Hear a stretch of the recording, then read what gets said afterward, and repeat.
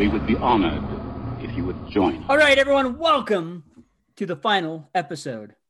Not the final episode of Dungeon Crawlers, but the final episode to this all-out devastating brawl of which is better, the theatrical release that was completed by Joss Whedon or the Snyderverse cut of Justice League. We've talked to you about The Man of Steel. We've talked to you about Batman versus Superman Ultimate Edition. All three of us have seen those films. We talked about that in the last episode, and we talked so much we ran out of time. So now we have part 3. And this is the episode where we will discuss Justice League. Sorry, guys, I couldn't help myself. What we didn't like about it, what we really didn't like about it, and what should just be thrown in the garbage. Yeah, Wow. Only negative things. This is a show that is just an endless pit of dark abyss. 25% positive. 25% positive, all percent nothingness. No, just kidding. Wow. Just kidding. However, this is going to be awesome. This is, I've really enjoyed, I didn't like the week wait, but I've really enjoyed the discussion we've had. You know, we talked early on about the films without Alton seeing any of the films and Krebs only seeing a few of them, me seeing all of them. Then we came back after everyone watched everything, and then we've talked about the movies leading up to it, what we felt could have been improved on and what things like that. Funny enough, there are a few people that are now wanting to have the Suicide Squad get a Zack Snyder cut version of it. So it'll be interesting to see what happens. It can only go up from where it's at. It really can. It can only go up. I don't know if I can stand to do another Saturday marathon of DC films, guys. Luckily, there'd only be 2 films. The original Suicide Squad and the new one. So you wouldn't have to have anything leading up to that. But what about the other new Suicide Squad that's coming out? That's by James Gunn, so I think we're safe there. Oh, okay. And it has John Cena and Idris Elba. And Nathan Fillion. A whole bunch of other amazing. So it's already 687% better. And I think that's empirical. The only minus I would give to that whole film is Margot Robbie as Harley. See, now you and I differ on that one. I think she's a fantastic Harley. Okay. But we can talk about that another time if you want. I enjoyed her as Harley until I watched Birds of Prey movie. And then, which is funny because this will be in a future episode, so we're teasing it. But I've only seen, I don't know, the first third or so, maybe first half of Birds of Prey. And as a Harley Quinn character, I still really like her, but I have to finish the movie. Yeah, that movie really turned me off. I was on the fence before, but all right, let's get on track. Let's talk about Justice League. And we will start with the theatrical release because that's the one that came out first. Yes. That makes sense to talk about that one. Now, I think it's important that we also cover how the movie was made just briefly because there's an important factor there. Yeah. And keep in mind, there will be spoilers throughout this episode. If you have somehow made it to part 3 and do not realize that we are going to be spoiling aspects of this film, this is your last chance to go back and watch parts 1 and 2 and the films if you care about them. Also, that means you're probably new to the show. So welcome. Welcome. Yes. And also that also means, hey, this is your final chance. Get off the train because it's going. So we're moving forward. So what happened with the Justice League film? In the middle of production, something tragic happened with Zack Snyder's daughter. Absolutely horrible. Which had him have to step down because they were, the powers that be did not want to move, delay the film. And so he chose to step down from the film, and they hired Joss Whedon to come in and do it because he did a fantastic job with the Avengers, and they figured that he could wrap this up in a nice little bow and move forward. Needless to say, what Josh has done with the Avengers works for Marvel. It works for the Avengers because those films have been stylized and done in that format. For DC, I don't think it worked really well. I don't know if he was the right choice or if it was just a lot of tampering with the studio, because it's like, hey, we have a different director now. Let's see what we can do. And then Alton has some items. Yeah. Okay, so here's the thing. Having inundated myself into these films, flash freeze style, I just want to put some disclaimers out there for everybody who may not have seen both versions of these films, and why you may want to consider watching both cuts, even before I get into the problems with both of them. First and foremost, and this leads into a point that Dan was just barely making, editing, directing, producing a movie is not the same thing as assembling Lego. Okay. Sure. You don't just have this piece and this piece and this piece and you put them together and magically it just works on the other side. There are huge decisions that are being made all along the way in terms of lighting and sound design, even what types of equipment you're using. Everything leads to the ultimate feeling of a film being good or bad. And most importantly, there was a critical thing, and I'm going to go into the Disneyverse for just a second here, sorry. When Walt Disney was putting together the animatronics for the Enchanted Tiki Room, he was talking to his Imagineers who are putting together these little teeny tiny birds, and he was saying it's not good enough. He says, I want them to breathe. I want them to breathe in time with the music, with the lyrics. Where it makes sense, they need to be breathing in. Where it makes sense, they need to be breathing out. And his engineers looked at him and said, that's ridiculous. We're going to have hundreds of these things up in the air. People already don't know what they're going to be looking at. It's too much. It's too perfect. People simply won't notice it. And Disney said, people feel perfection, which I interpret to mean people feel intentionality. When you do something purposefully from the beginning to the end, and you have that end in mind, even if a casual person cannot tell you why something works or why something doesn't work, they will know in their heart, they will feel that intention coming through.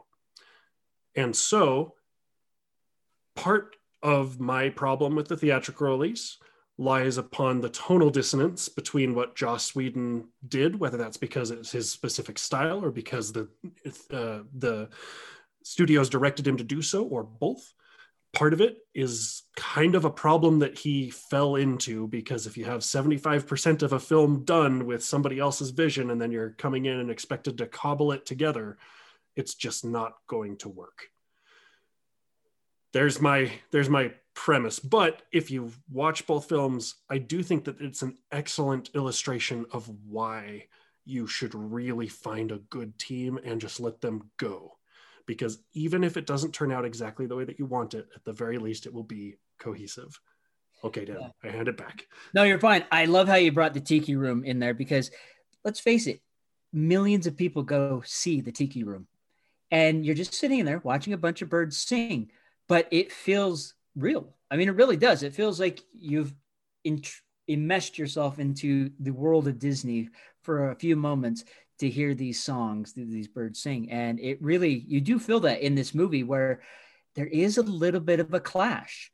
There's a clash between what Zack Snyder saw and what Whedon saw. And again, the great thing about this, it's just the same story told by a different storyteller. You know, it's like, I don't know that I agree with that, but finish your thought and we'll come back. I know. There's probably some tampering in there. I get it. But there's a lot of things with the theatrical release that really rubbed me raw. One of those being The Flash. I mean, here was a great opportunity to introduce a fantastic character, and they make him a putz. They really do. And they miss out on this really critical part that we saw in Batman versus Superman, where there's this weird dream sequence that Bruce has, and he sees Ezra, the Flash, Ezra that plays him, show up and say, Lois is the key, blah, blah, blah. But that doesn't show back up. We don't see that in the Justice League movie. It's like, oh, we're just going to forget about that. And then he's just like, I've never fought anybody before. I don't know what to do. But we've seen him go up against a robber in a grocery store. So why would he not save people. That was really, I'm afraid of bugs, but only for this scene because it's convenient to crack a joke. yeah. And then we have Cyborg, which really didn't seem like he was really in the movie. And there was, and again, you know, the original Justice League, Cyborg wasn't a main member. I get that. You know, we had Green Lantern, we had Martian Manhunter, we had the Flash, we had Aquaman, Wonder Woman, Batman, Superman. You know, the New 52 is who brought Cyborg in as part of that main Justice League Corps, which I'm okay with. But he was just this weird loner dude, and it just made no sense. And those two characters out of the entire ensemble just seemed like they were thrown in for comic relief, but it was done poorly. Krebs. I feel like they used Cyborg and Flash as foils of each other. And by they, I mean primarily Joss Whedon. I agree with what you guys have said so far. Zack Snyder has a very specific voice in his storytelling, and we see it played out in multiple films, right? And Joss Whedon, very much the same thing. Joss Whedon can be dark when he needs to be dark, but he's also always a bit tongue-in-cheek. He has a great sense of meta humor. He has his own style, and it works great for the vehicles he chooses. In this case, the vehicle chose him, as it were. I hypothesize that even though there are still differences tonally between these two directors, I think if they had been able to get Christopher Nolan instead, I think the story voices would have been closer, still divergent, but closer. And Christopher Nolan, I think he's proven over the years that he doesn't tell a story unless he can tell a story well. And he can do no wrong. He's amazing. But that aside, you know, I think I can see the justification for many of the decisions in the film. I also agree. I also want to point out, I should say, that the Zack Snyder version has an unfair advantage already. In fact, it has two unfair advantages. One, it could be as long as he wanted. This is very much the notion of like the extended version of Lord of the Rings, The Fellowship of the Ring, is a superior version to the theatrical release. And it's because it can be as long as it wants to be. And you can tell as much as you want to tell. And it allows you to dive into those beautiful details.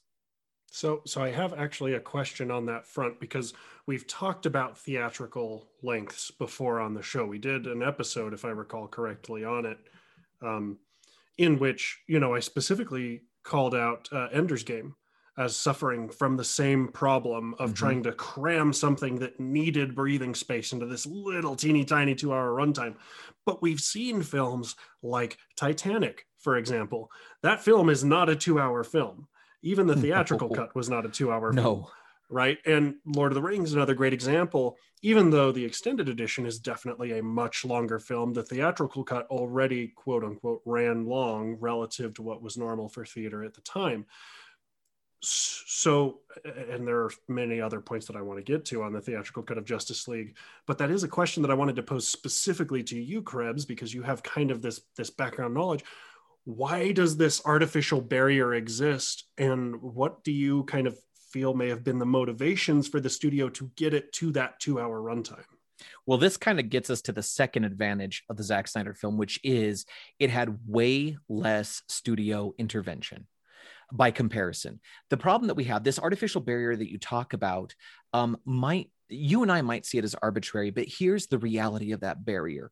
Every studio that produces a film is only concerned with box office sales, and they will force a creative to go one direction or another, or 12 different directions along the way. Kathleen Kennedy, sorry, I didn't mean to sneeze just now, but anyway, 12 different directions, because they're trying so hard to capture money in the pocket. And so the studio is only focused, the studio's a business. I'm not saying this is like an evil or bad thing. This is how businesses function. They must be profitable. And when you get into the entertainment industry, it is extremely difficult to be consistently profitable. And so going back to your question about this artificial barrier, I would point out that the barrier here is that of trust and faith, which sounds a little weird, but let me explain. You have you have the Lord of the Rings films.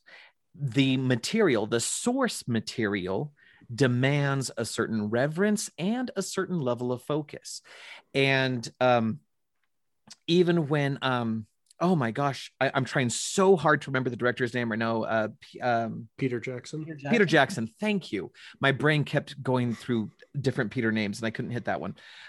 Peter Jackson, you know, even he had to capitulate and produce a film that was extremely lengthy. I remember reading articles about how long Lord of the Rings was and how long people were, how long the story was. And yet, when you look at the Peter Jackson cut, it does not contain every detail of the book or every story in the book. People often cite Tom Bombadil, for example. There are things that he cut out, even in the extended edition, which is significantly longer, still does not contain everything, right? So Peter Jackson had to make certain compromises to keep the studio's faith. In return, he showed them dailies of what he was creating, and their trust and their faith increased. And with that trust and faith, you are able to get away with more. And that explains why certain movies are allowed to be super long. Also, let's look at film history for just a brief second, where you've got Cecil B. DeMille, who's making, you know, what's referred to as epics, right? He's making film epics, movies that are 3 and 4 hours long back in the 50s and 60s. But part of that also was the nature of media absorption at the time, or media partaking, right? Or participation by the audience. You have a group of people, not everybody has a television in their house at that point in time. People want to see spectacles and they're willing to sit still and watch. They don't have little screens in front of them all the time like we do today. They're not the slaves of instant gratification. And so, but the audience has changed. I almost said evolved, but that almost suggests that somehow we're better now than we were then. And I got to argue that in some cases we're not better, and in some cases the studios are convinced that we're not better when we are.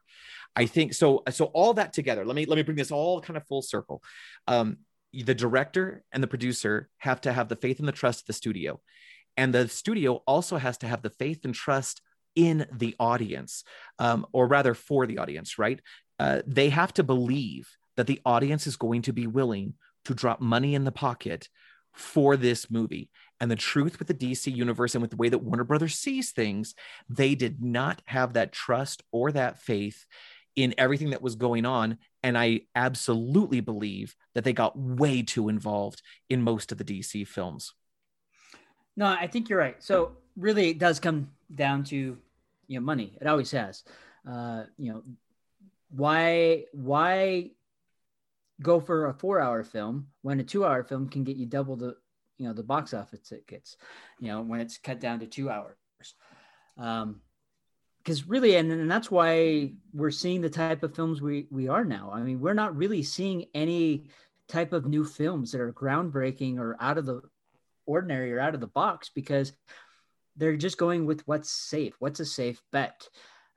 Which is why superhero movies are being made right now, because it's a safe bet. You know, they're really popular. But when was the last time we got a groundbreaking movie that was like, wow, this is amazing? I mean, Inception, we got that, but it's been a while since we've had a lot of different movies that have been coming out.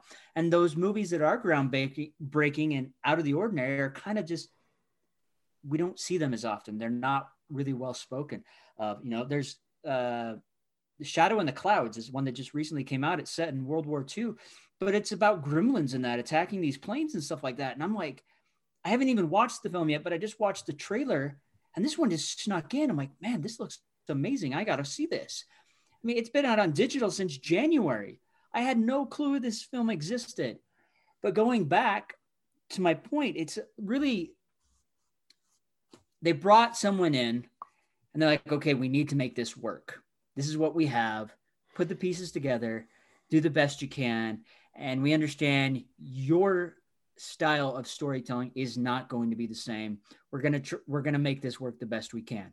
Try to make it close to the look. And as it was coming together, they were probably like, maybe that's too much this way. Maybe this is too dark. Maybe let's put it, you know, maybe Joss said, hey, let's put some humor in that. That's what I do. When we have a really tense moment, I put some humor in there to kind of release that valve, which we see that at the very end of the fight scene where Bruce is rolling on the ground like, oh, I must have broke something. Like Batman, you could beat the crap out of him and he still keeps going. He doesn't complain. It didn't work. It works for the Avengers. It doesn't work for Justice League. And again, it may have if Joss had been the master building up the other movies up to this one, it could have worked. But the groundwork was already set, the dark tones, there was no humor in there. And so when there suddenly was, it just felt off kilter to me. Yeah. I mean, to Joss Whedon's credit, though, I do want to identify something that he did very well. Mm-hmm. Even though contextually it did not work. He took the material that he was given and he identified the bare minimum number of plot points that had to be hit in order for it to make cohesive sense. The film itself, as I have expressed to multiple people since I watched it, is not terrible. Correct. It's also not good. It's just kind of this middle of the road where it feels like the heroes and us as a consequence are being pulled along instead of being pushed through the story narrative. And when I look at all of the major plot points, especially in comparison to what I ended up seeing from the Snyder Cut, I was like, yeah, okay, all of the things that had to happen in quotes were there, but the execution, the editing, the tonal dissonance, the things that had to be added in order to bridge them together under a new directorial vision kind of led to this unbridled meh where I didn't feel really high highs and really low lows, or I didn't see character arcs, and where we cut critical pieces of character development in exchange for appealing to that audience need to be engaged and entertained that the studio and maybe even Joss didn't feel could be sustained in a dark, gritty version of the film. One of the critical things that you already called out is the way that they kind of cut pieces of the Flash out and turned them into this, oh, I got to figure out how to be a real hero now, Pop, but they also did my boy Cyborg real dirty. I mean, and this is where Cyborg is the only character in the DC universe that I've ever actually really cared about. I've liked Batman, I've liked Superman, I've liked Wonder Woman, but Cyborg is the only character that I've really been like, yes, I get you, I understand you, I like you. And in the Joss Whedon cut, he just doesn't exist as a character. He exists as a set piece. He exists as a MacGuffin and as a plot device, but not really as a character. He's furniture. He's set dressing that gets you to the next point and provides just a little bit of backup at the right time because, man, now we need a crescent wrench to get in there and finish this job.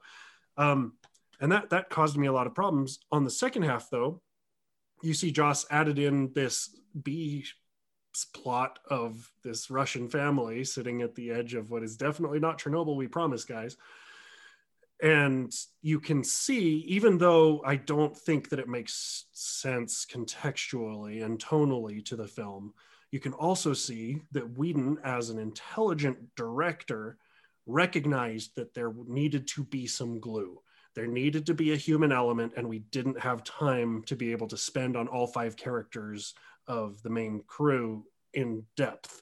And so we needed something that was just faceless enough and just human enough that we as an audience could connect. And so I don't, to the point that I think we've all been trying to make, I don't think that Joss Whedon is a garbage director in terms of execution, but the task that he had to overcome did not make sense for what his skill set was and what the audience was expecting out of it. No, he definitely was handed a difficult situation. Yes, that in all fairness and in all compassion, that whole scenario, especially for Zack Snyder, but also for Joss Whedon, was just a terrible scenario. That was that was a miracle / no-win situation, right? Like you either needed to have a miracle, it needed to go absolutely flawlessly, or you were going to have these troubles, and I'm glad that you brought this up, Alton, because I remember sitting and watching the theatrical version for the first time recently in preparation for this episode. And I had a couple of thoughts that surprised me. Thought number one, Mustache Gate was not as bad or as pervasive as I thought it would be. It was bad when I saw it, but I was actually surprised at the number of times it either wasn't noticeable or it was a respectable replacement job. There were just a couple of places where it really stood out as horrifying. And I would say that was the introductory scene where Superman is being caught on someone's mobile phone.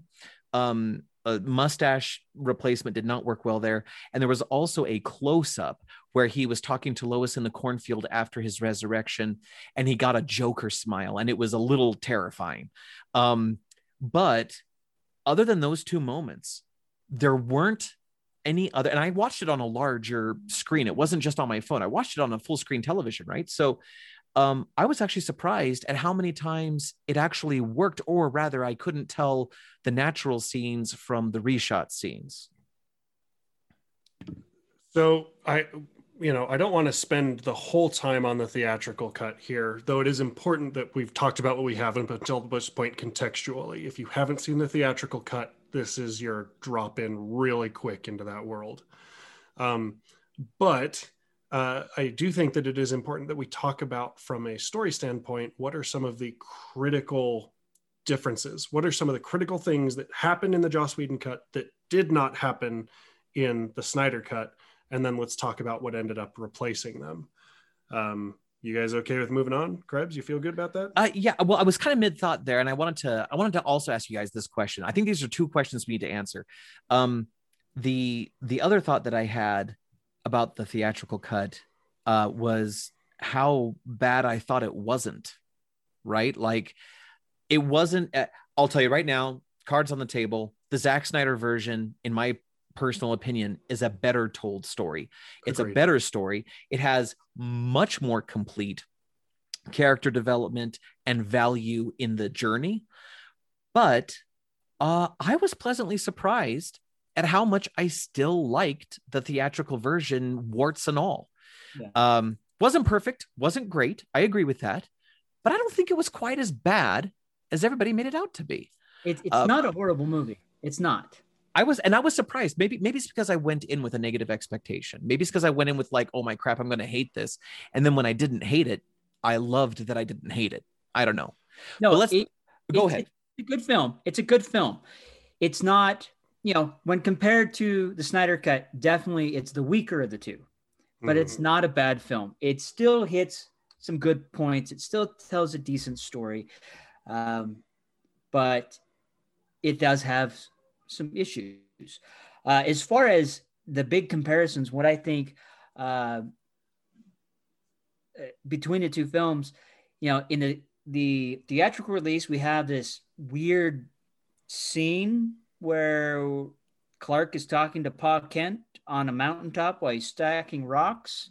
Yeah. Just really weird. In the Zack Snyder cut, we see him walking through the ship, picking his suit, and we hear both fathers. We hear the voices of both fathers to rise up, be the man that you should be, the person that is the savior of this world. I really felt that was more conceptually designed better. Here was the two fathers this person had, and they're both telling him the same message in a different voice, in a different way, which I thought was fabulous. The other thing that I really appreciated was actually we didn't see Superman till almost the middle of the Snyderverse movie. It wasn't this big push to get Superman back. It was this building up of the team and who we are, and Cyborg being the one to find them first, not them finding Cyborg. And the development of Cyborg's character, and we got to really see a development of all the characters up to the point where they come together, where in the first one it was just kind of this mashed together because Bruce is trying to find them to save the world because this war is coming. There wasn't a lot of character development. Those are the real two big things I think are the greatest things in my mind. The Atlanteans, I maybe could have dealt without that, but that's okay. It still added to the story is the weird English accent stuff that threw me off with them. But it was one nice. quick point on that. Willem Dafoe makes perfect sense as an Atlantean. Yes, he does. And not only that, where suddenly he has the trident, because we haven't seen the trident. He doesn't have it now. Suddenly, then suddenly in Aquaman he has it. Why does he have it? Well, because he was given it, and the Justice League. A lot more things make sense. I really enjoyed the film. I loved the buildup of the villain Steppenwolf. I feel like in Zack Snyder's version it was a lot more solid. We got to see more dark side. We got to understand the mother boxes better. And and again, yes, you're right. He had more time to go, oh, hey, that didn't work for Josh. That didn't work either. I'm going to fix these things. Yeah. Which obviously time is always better. But the biggest thing for me is that scene, where he's walking and hearing both fathers, and that he wasn't rushed into the story. I like how it took a while. I like how, there was Cyborg and Flash kind of joking around that they were grave robbers now. That kind of humor worked for me. But all in all, there's just those key sequences where we see character development of those main heroes coming to the point. We saw the storming, the forming, and then the norming in the procession with these guys, where Yes. I don't think we really got in the theatrical release. All right, we'll go. So I very much agree with you on all of those points, actually. All of those points. Which I know we're a show of people who generally get along, and sometimes audience, you may feel, or constant listener, you may feel that like we're just chummy and we come in here knowing what our points are going to be and we all line up and it's not magic. But sometimes it actually is magic, and sometimes we disagree vehemently, but we can still be friends while we disagree, and I appreciate that as well. But I do very, very, very much agree with all of those points, especially the one about not rushing to Superman. One of the plot contrivances in the theatrical cut is this fabricated conflict of should we, shouldn't we? Are we going to make zombie Superman? And blah, blah, blah, right? Whereas, and it's also set up on a really bad false pretense for us as the audience, because we see Superman at the start of the film, which means that we're already coming in with the expectation that he's going to be pooped out partway through, right? The story trope of a fate worse than death only works if your stakes make sense. Yeah. And if you are starting out a story with the contrivance that Superman is going to come out all right, but now we're going to introduce this fake conflict that he might be evil, that's a problem, right? Whereas in the Zack Snyder cut, I very, very, very much appreciated that it was one of those things of like, we don't have time. This is just what we've got to do. We don't have time. This is just what we've got to do. Let's just go. Is there even a chance? Yes, there's a chance. Okay, it's what we've got to do. And then there's this little tiny subtle breadcrumb. And it's not like slapping us in the face with a fish. It's just Alfred going, be careful about this. When we're dealing with technologies we don't understand and someone's already been dead, maybe on the other side of that, there might be some unexpected consequences here. But it is still very, very natural. And all of these heroes who are gung-ho power figures in their various areas of expertise are just like, no, we just got to do it. We just got to do it. And then we start to get closer. And again, there's just like these little teeny tiny breadcrumbs seeded in of like, it's a little weird that we're bringing this guy back from the dead using technology that we don't understand, that already produced a supervillain that we had to fight. Maybe that killed Superman. But you know what? No. Like, we just got to do it. We just got to do it. Okay, we get in, and then it's like, wait, hold on, wait. But at that point, it's too late, right? And then we see Superman come out, and yeah, he's just woken up from the dead. First off, Batman is not in the room, which is exactly what you need as a story point. Yeah. And it's also not because Batman has some secret backup in his back pocket, like, woohoo, let's see what happens here. It's naturally happening what's in the story. The troop's been separated as a necessary plot development so that when Superman comes back, doesn't recognize the majority of these people, is very, disconcerted and off-put, and some degree of his system is still forming because he's just been made out of alien goo. It makes sense. And then Batman shows up and he's already a little off center and some little part of his brain snaps. Yes, this makes perfect sense. This is exactly where we need to be. I thought that was so much better. But the biggest change is Cyborg. Yes. Cyborg actually being relevant to the story, actually experiencing a real character arc, growth moments, ascending to the ranks of the Justice League instead of just being shoehorned in as the guy who happened to stumble across the box.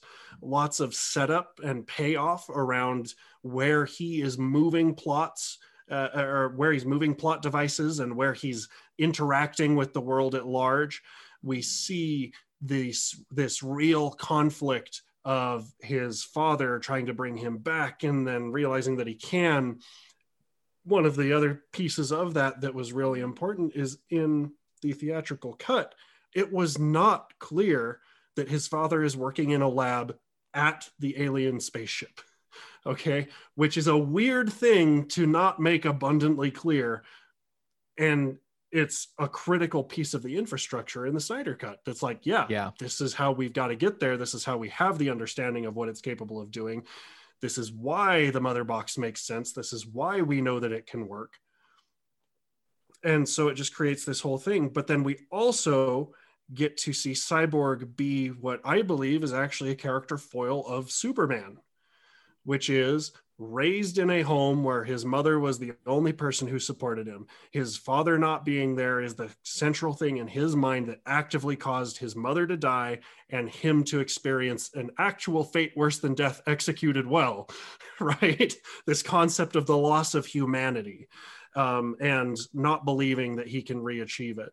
It isn't just him randomly blundering into his abilities, but actually trying to explore them and expand them and see what he's capable of doing, and making the conscious choice to be different, not because he has a father figure whispering in his ear, but because he as a person believes that there are higher things to attain to. Cyborg is specifically told and we're shown through the film that the world's electronic systems are wide open to him. If he wanted to destroy society, he could. That elevates him to the same level as Superman for the purposes of plot. Even though we're not saying Cyborg versus Superman in a fight, Cyborg's going to win. What we are saying is that in terms of their impact on the universe and on the story, they're elevated to the same level. And so they make natural sense as teammates, but also as character foils. And then we see the way that his father chooses to go through his own arc of redemption and ultimately drives Cyborg to get it across the finish line. And I think that is gorgeous. I absolutely love well-written characters that have real feelings and real things driving them. Thoughts, Krebs? I wholeheartedly agree. In fact, to be honest with you, if I had gotten the baton before you, I was going to leave the Cyborg discussion for you because you're the right person to talk about that. We've hit on character development multiple times. The one thing I'll say on that wise is that the Flash, his character in this movie, still abides by the notion that he's a kid thrown into a superverse and he's finding his way. But like Daniel pointed out earlier, he's not a bumbling child who's irrationally afraid of everything. In fact, his character is more consistent in the Zack Snyder version because the Flash is this character of wild abandon. It's the nature of him being able to travel at the speed of light and break timelines. He's the only person who can challenge the consequence. And so having him push himself beyond limits, or to imagine that he has a certain limit and that he can move past that limit, is perfect and consistent in his character. Other things that I really enjoyed about the Zack Snyder version included that when they fought Superman the first time, he did not say a word until he was in the cornfield with Lois, which gives gravitas to her comment, "You spoke. Did I not before?" That was so important. Plus, I think it also showed how he was kind of coming out of the malaise of his resurrection, right? I did not, well, we'll get to that in a second. The moment where all of the Justice League minus Superman is in the hangar with Bruce Wayne, and they're talking about the meaning of the mother boxes. They're talking about what that indicated, why they're active now, what does it mean for Superman? Could we possibly use it? Like that moment was far more mature and far more intellectual, which I think fits the group far better than what we saw in the Joss Whedon version, where they're basically going through a Firefly-esque banter session, trying to outwit each other instead of form a cohesive plan. So I love the integrity and the intelligence of that scene. I don't want to steal too much. I know, especially Dan has some other thoughts, but really quick on that point, a quick expansion on that. I think that that's one of the thematic differences, meaning theme from a story standpoint, is that in the theatrical cut, the conflict is centered around getting the team together, whereas in the Snyder cut, it is centered around characters becoming compatible through self-growth. Yeah. It's not that we can't get the Justice team into one place and get them to work together. It's, can we overcome our individual weaknesses? There was a critical line, and now it's left my brain, early on in the Snyder cut that sets up that theme perfectly, in which it's saying that, a chain is only as strong as its weakest link. That's not the line that was used, but it's the conceptual idea that it's like, yeah, you can get all these people in one place and they may be able to technically work together, but if they can't overcome those weaknesses to rise to their potential, it'll be their undoing. Yeah, absolutely. In fact, I was also having a thought earlier that in the theatrical version, it's a shorter film, but it also feels like two stories. It feels like the formation of the Justice League, the stopping of Steppenwolf, right? Yeah. But notice that the Snyder cut has exactly the same general plot points, but they're reorganized so that they form a cohesive tapestry, as opposed to, here are two almost disparate stories and we're kind of mashing them together to form this really disgusting grilled cheese sandwich, right? It's not the same thing. There's just a difference in the maturity level of the storytelling overall. So okay. So the one thing that I do want to say, to kind of segue into the next little bit so we can wrap this up, is, the Snyder cut, as great as it is still not a perfect film either. Correct. It has greatness in it. It has excellent elements. I loved seeing Superman as a villain in the Nightmarescape, right? But there were also things that did not go well. There were some warts left over in the Snyder cut. For me, one of those warts was the disconnect with the Aquaman film. You brought this up earlier, the Atlanteans and the Aquaman that we saw in Justice League, whether it's theatrical or whether it's the Zack Snyder cut, is just honestly too far removed from what we saw in Aquaman's dedicated film. Yeah. There was this disjointedness. And the thing is, I don't think that's Zack Snyder or Justice League's fault. I think that has to do with the fact that they directed the film very differently when it came out after Justice League. Mm-hmm. But all that said, that's one of the warts that's on the Zack Snyder cut for me. I realized that they put it in a 4:3 aspect ratio to more appropriately fit the IMAX aspect ratio. I got to be honest, I didn't love it. And especially because ultimately, and it was known well enough in advance. Well, no, that's arguable. It did come to home and to theaters at the same time. And it was originally intended for theaters at some point, right? But that said, I think going back to the 4:3 aspect ratio, for those of you who don't know, that was what our televisions were from the 1950s all the way through the late 90s and early thousands. It's only in the last 20 years that we've had television in a rectangular shape. And going back to the 4:3 aspect ratio made me feel like I was losing opportunity for like visual spectacle. So I wasn't a big fan of that. What about you guys? What do you find to be warts in the Zack Snyder cut? Warts in the cut. Definitely.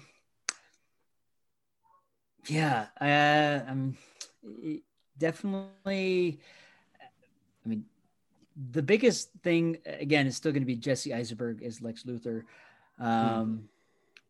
I would have liked to have seen as much as I don't like him as Lex Luthor. I would have liked to have seen a little bit more of him.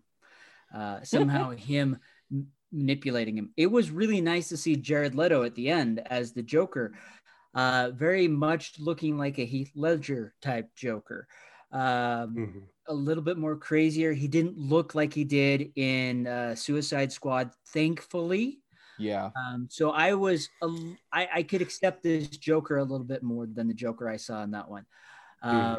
The one wart that I would definitely take is the swearing. I mean, the F-bombs that were dropped.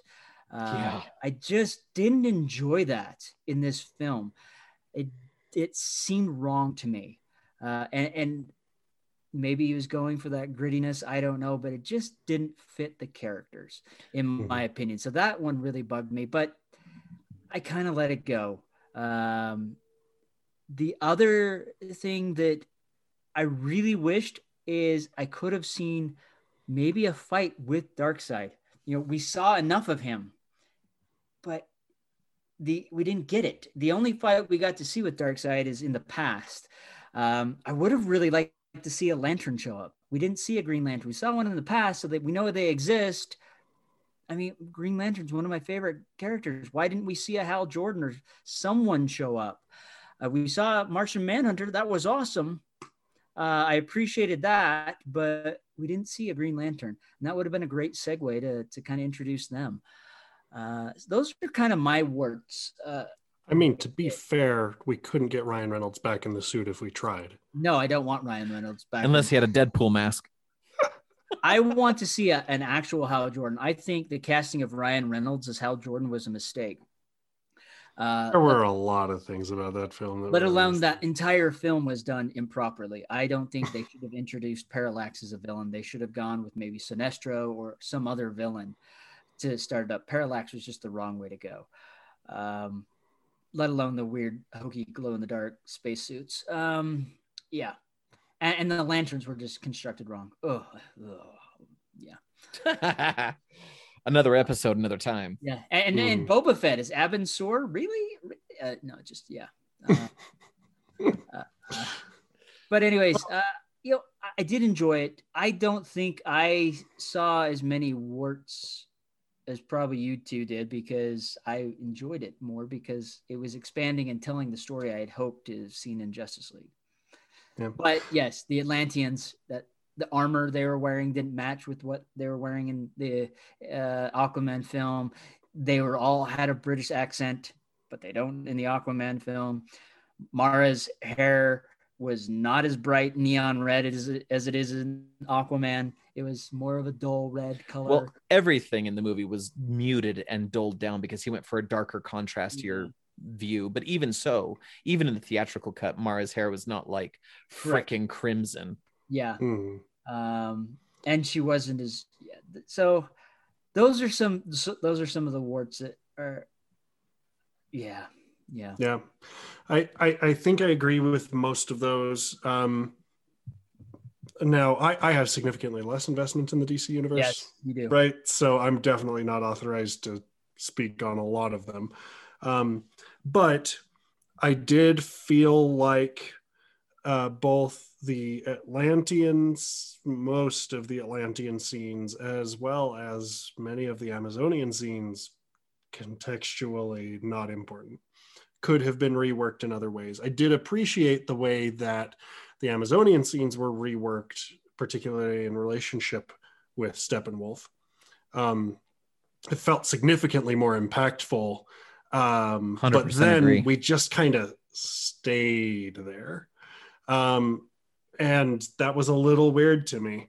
And funnily enough, one of the things that I think could have fixed this whole thing is something that we talked about a month ago, just before the Zack Snyder cut came out, in which we talked about the WandaVision treatment.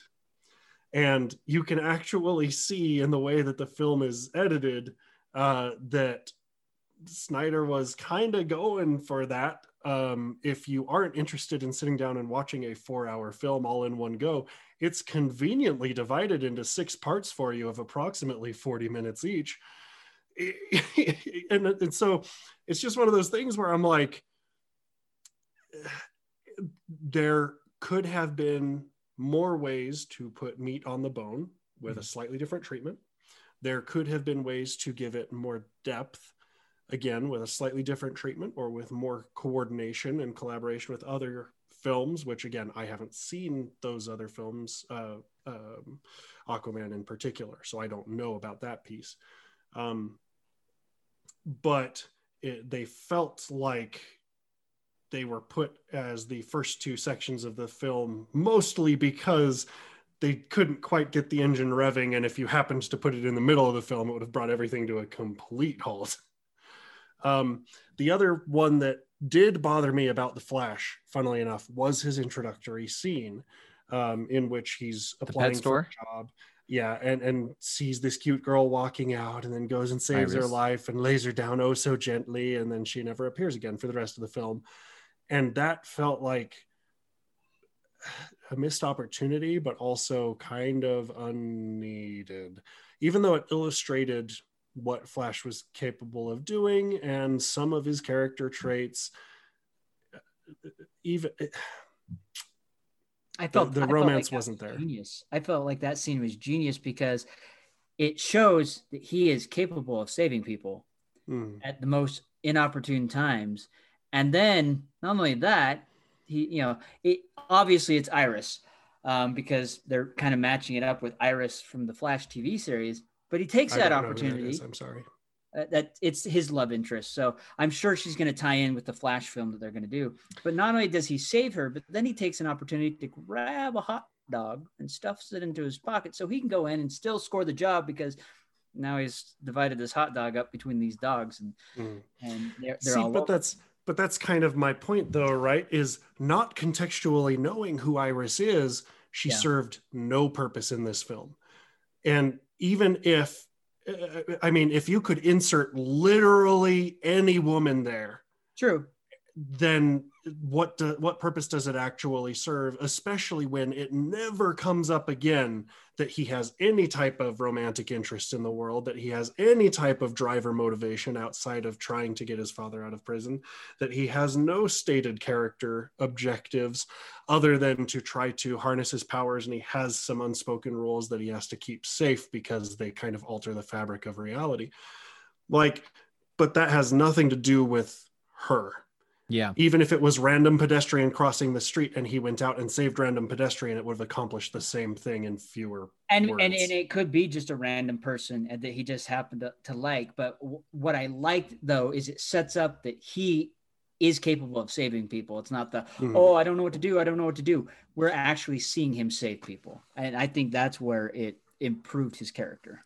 Yeah, the value of that scene for me was illustrating that the Flash can be a hero in his own style, and that he is, you've got Cyborg, who is literally a genius, Batman or Bruce Wayne, who's literally a genius and really rich. And they constantly plot, and they have rules, and they have structure. Even Superman, when he shows up, he has the laws of Kal-El that he sort of follows, right? But the Flash is always off the cuff. He went there for a dog walking job that he was ill prepared for, and in the moment he was able to seize the opportunity to save a life. You're right, it could have been anybody, but we also know that was a little bit of fan service, making it Iris. Yep. He saved a life, turned that tragedy into his advantage, moved back into where he could get the job. He saved the girl and he got the job. And and it was Flash doing what Flash does. He just solves the problem in the moment. He has no real forethought, and I kind of love that about that scene. Yeah. Okay. It's not I till can be later. convinced. It's not till later that we see a more mature Barry Allen. I agree with you. The Iris thing was fan service, and out of context, you wouldn't have cared. Yeah. There is one final wart that I do want to point out before we wrap up. Please. And funnily enough, this is a wart that this film pointed out for a completely different franchise. Ooh. Or I should say, brought back up for a completely different franchise. And I'm kind of dropping this in as a tease and a spoiler to a panel that we are trying to do at FanX later this year. But this movie actually illustrated a tool that Star Wars failed at miserably and could very easily use in similar ways, in which, even though Snyder definitely does not think that the theatrical cut that released was great, and he told an alternate timeline story of what happened in that universe, he did so in such a way that was not destructive to the theatrical cut. If you love the theatrical cut, this film actually allows that cut to exist as a real timeline that happened. Yep. And thereby does service to the people who did enjoy it, as well as a professional courtesy to the studio who produced the film and the director who did it a completely different way, even if Snyder himself completely disagrees with it and opened up some other avenues towards better pastures. And I'm very hopeful for what some of this could mean for the future of some of our other favorite franchises in a galaxy far, far away. I'm glad you brought that up, because I didn't even think about that, and that is a value in the Snyder cut that I think is beautiful. And thanks for pointing that out. I hadn't even considered that, but you make a valid point. But come see us in September for more. Yeah, I like that. I like that it's a alternate timeline. So it's not the same story told by a different storyteller. It's just there was a choice made and it schismed to a different. So it's a multiverse. The Whedon and the Snyderverse films both exist on a different alternate Earth, whether it's Earth 29 or Earth 77. They both exist without, thumbing a nose at the other one. I do appreciate that and do like that. And so before we go, I do have a critical question for our fans out there to answer on the Discord. The critical question that we'd like to hear from you is, what are the lessons that you learned from the two cuts of the Justice League? What are things that you've identified that could be a better tool for filmmakers and storytellers in the future, or things that you have discovered about the filmmaking and story delivery process because of having been able to see two different versions of what is ostensibly the same story? Check us out in the Discord. Let us know how it's going. All right, folks, we have talked your ear off. We have told you about, 4 different films now. Technically 5, but we're ignoring the theatrical release of Batman versus Superman. So there is the Man of Steel. There's Batman versus Superman Ultimate Edition. There is the theatrical release of Justice League, and now the Zack Snyderverse release of the Justice League. Check those out, especially if you're a DC fan. We understand no film is perfect. Every film is going to have warts and bumps and bruises and things you may not like, but the point is to enjoy them as they are. Whether it's good or bad, it's still a film, and it is a story that has been designed to watch. It's entertainment. It will be exciting to see how this does affect the landscape of things. It's going to be interesting. We do, from time to time, get director's cuts and things like that come out, and they do kind of alternate things. But I really think this one's going to impact quite a bit, because this really put a left hook in how the DC universe was flowing. And I would imagine that maybe we could see a Snyderverse alternate reality of different things. So with that said, folks, we are out of here, and we'll catch you next time. Dungeon Crawlers, regardless of which version of the film you like more, or whether or not Man of Steel is still your favorite, it is. Tell your story, whatever may come. And I will continue to remind you every week to be epic and don't suck. Remember, the Force will be with you always.